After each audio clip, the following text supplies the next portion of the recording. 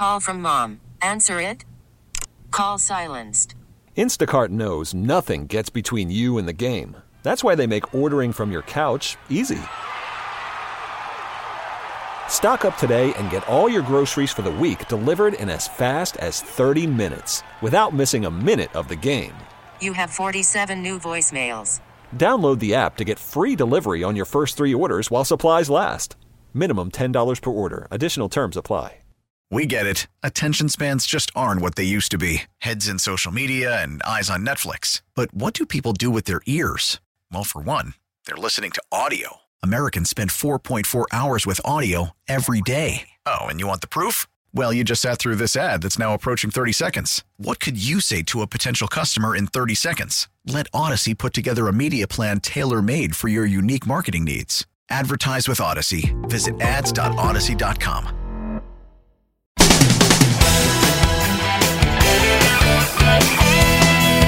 Mike's on. He's ready to go. On the Fan. New York Sports Radio. Mike's on. Mike's on. He'll get you the sports any way that he can. It's Mike Francesa on the Fan. Sports Radio 66 and 101.9 FM. WFAN. Hello.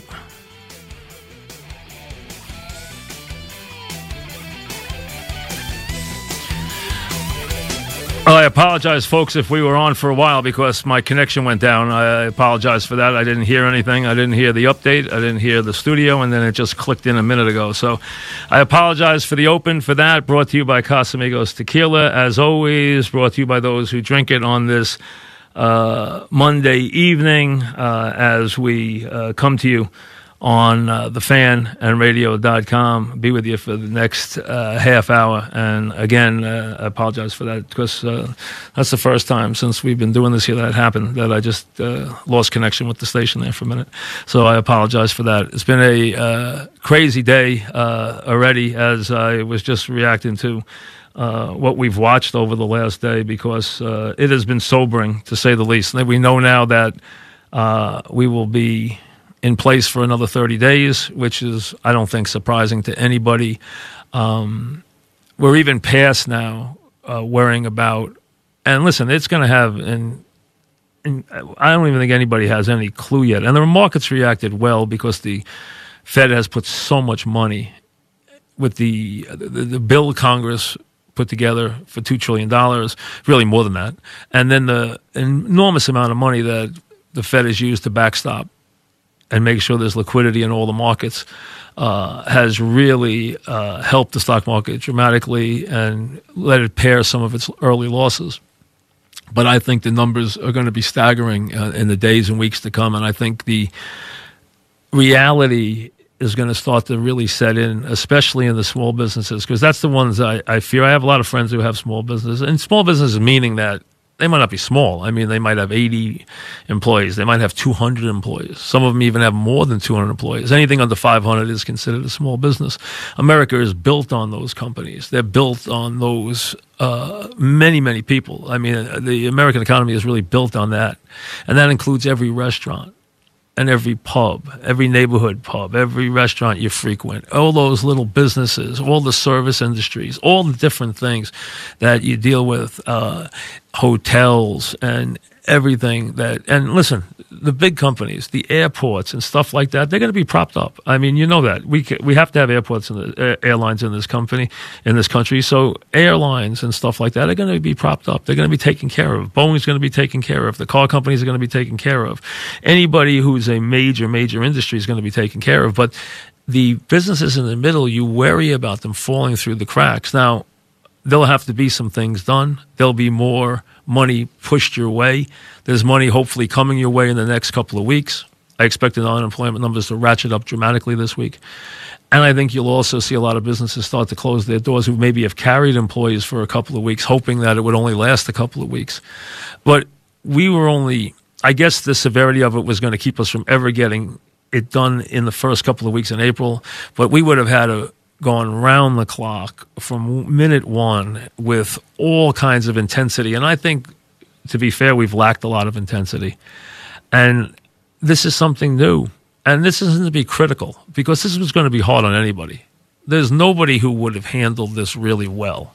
So if you're someone who has never liked the president, I know you're going to be on the attack right now, but I don't want to make it about that. That's not what this is about.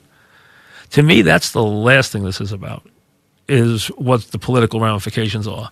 What we want to see is we want us to be able to stop the sickness, stop the indiscriminate chance of people losing their life. And we're seeing that in our neighborhoods, and it's already hit home to all of us. I mean, I guarantee that most of the people listening to me on the fan already know of someone or know someone who not only has gotten sick, but may have already died from this. I know 3 people already who have perished in this. And they're stunning. They're stunning stories. They're not normal stories. It's not like, oh, they were 90 years old and they got sick and they died. No. Not the case. And it makes you very fearful that it can happen, and it can. You don't want it to happen to someone that you know, or someone you don't want to see it happen to anybody, but you don't want it to happen to someone that you care about, or someone in your family, or and you worry about it because you don't know what person. Yes, 9 out of 10 are going to be okay. We know that statistically, 1 out of 10 are going to go to the hospital, and maybe 1 or 2 out of those are going to get ill, really ill. So I understand. There's not out of 100, you might be the 1 or 2, but you don't want to be the 1 or 2, because we're a country of 350 million people. So 2 out of every 100 is way too many. And I thought when Fauci talked yesterday, and a lot of people saw him because it was 6 o'clock on a Sunday night, a lot of people watched them yesterday.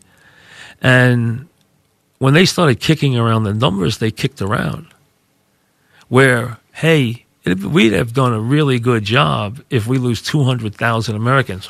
Whoa, what? Right now we've lost 2. The world has lost 35,000, and we're going to talk about losing 200,000 in our country? We got to be able to do better than that. That sounds like, come on now, wait a second. But now you see that the cases, last Friday, there were 80,000 people in our country with it. Tonight, there are 160,000 people with it. That means next week, there's going to be 300,000 people with it. Then the week after that, there's going to be 600,000 people with it. And before you know it, there's going to be 1 million people with it. And with that, the corresponding numbers are going to go up of people who lost their lives. And it hasn't been just a bunch of either old people or people who had bad hearts, or they smoked, or they had bad lungs, or they had emphysema, or diabetes, or some kind of immune deficiency. No. We're talking about healthy people who went in there and this attacked them and they couldn't overcome it. Now, hopefully some of these drugs that they're testing right now that were for malaria or for, other things, one of them that they tried already, unfortunately, didn't work. One of the first ones that they tried already came up this morning, where Dr. Hazeltine, who I keep alluding to because I read him, and he's a guy from Harvard who was the guy who really was one of the real guys who overcame HIV, said results from a small clinical trial show that hydroxychloroquine is not effective for treating people with COVID-19. Not effective. So that one's already out. So they have others. They have a lot of others.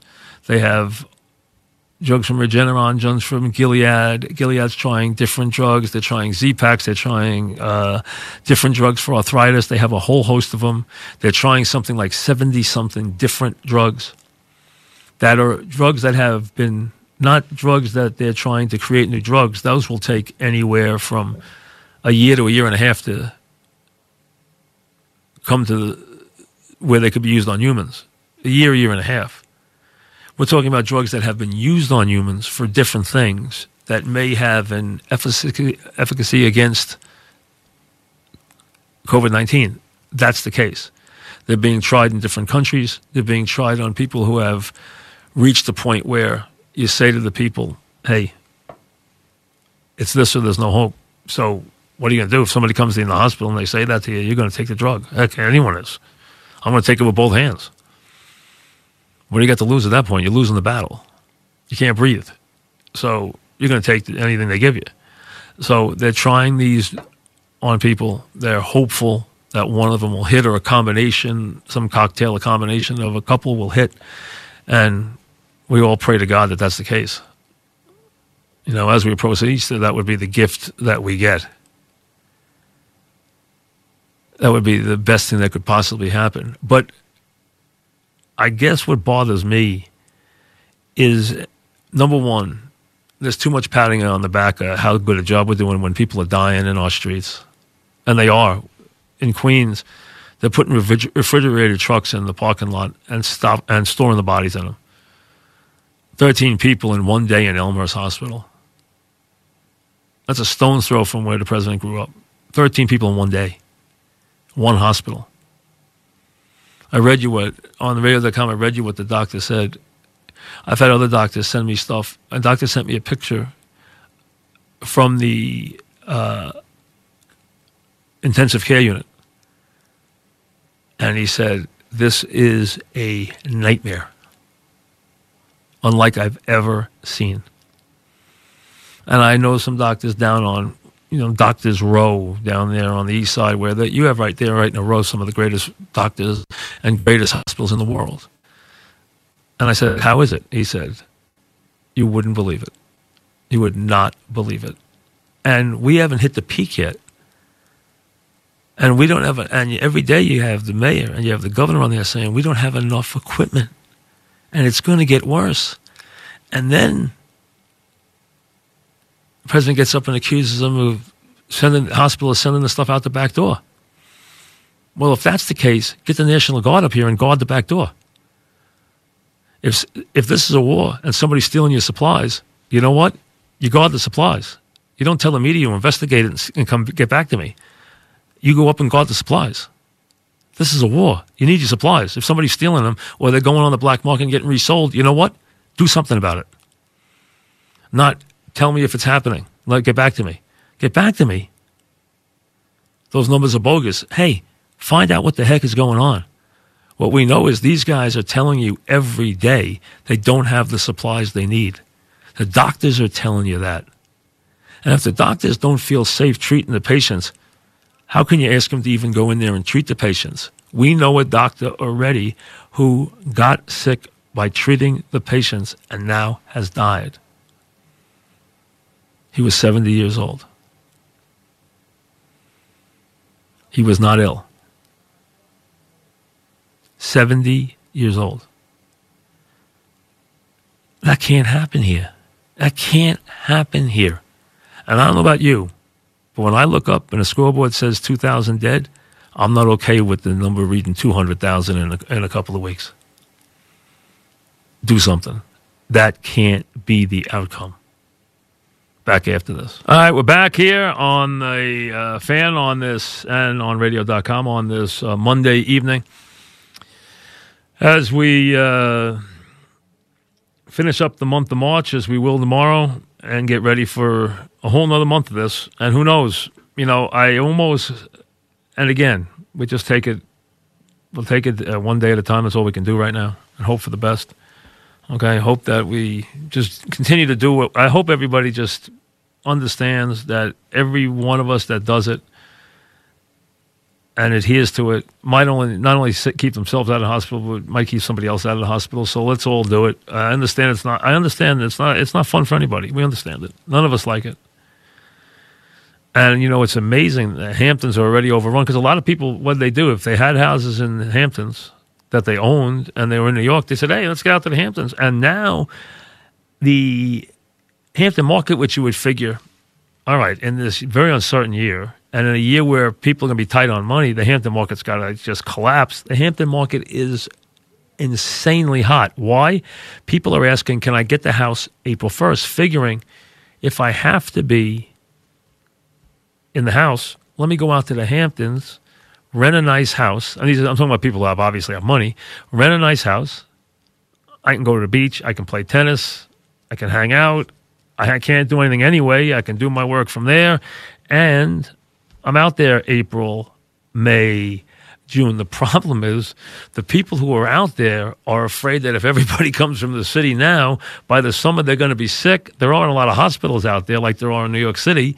Now everybody worries about that. So they're telling the governor, hey, tell the people not to come out here because we don't have the hospitals. What happens if everybody gets sick?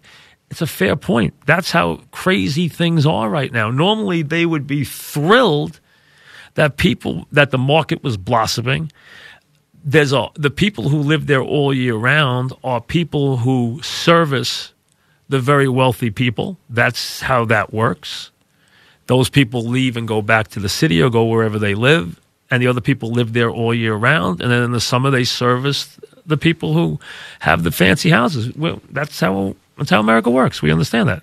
There's the service economy that is the regular folks that take care of the extremely wealthy folks and the movie stars and the media moguls and all the financial moguls and everybody who has the big houses, and that's fine.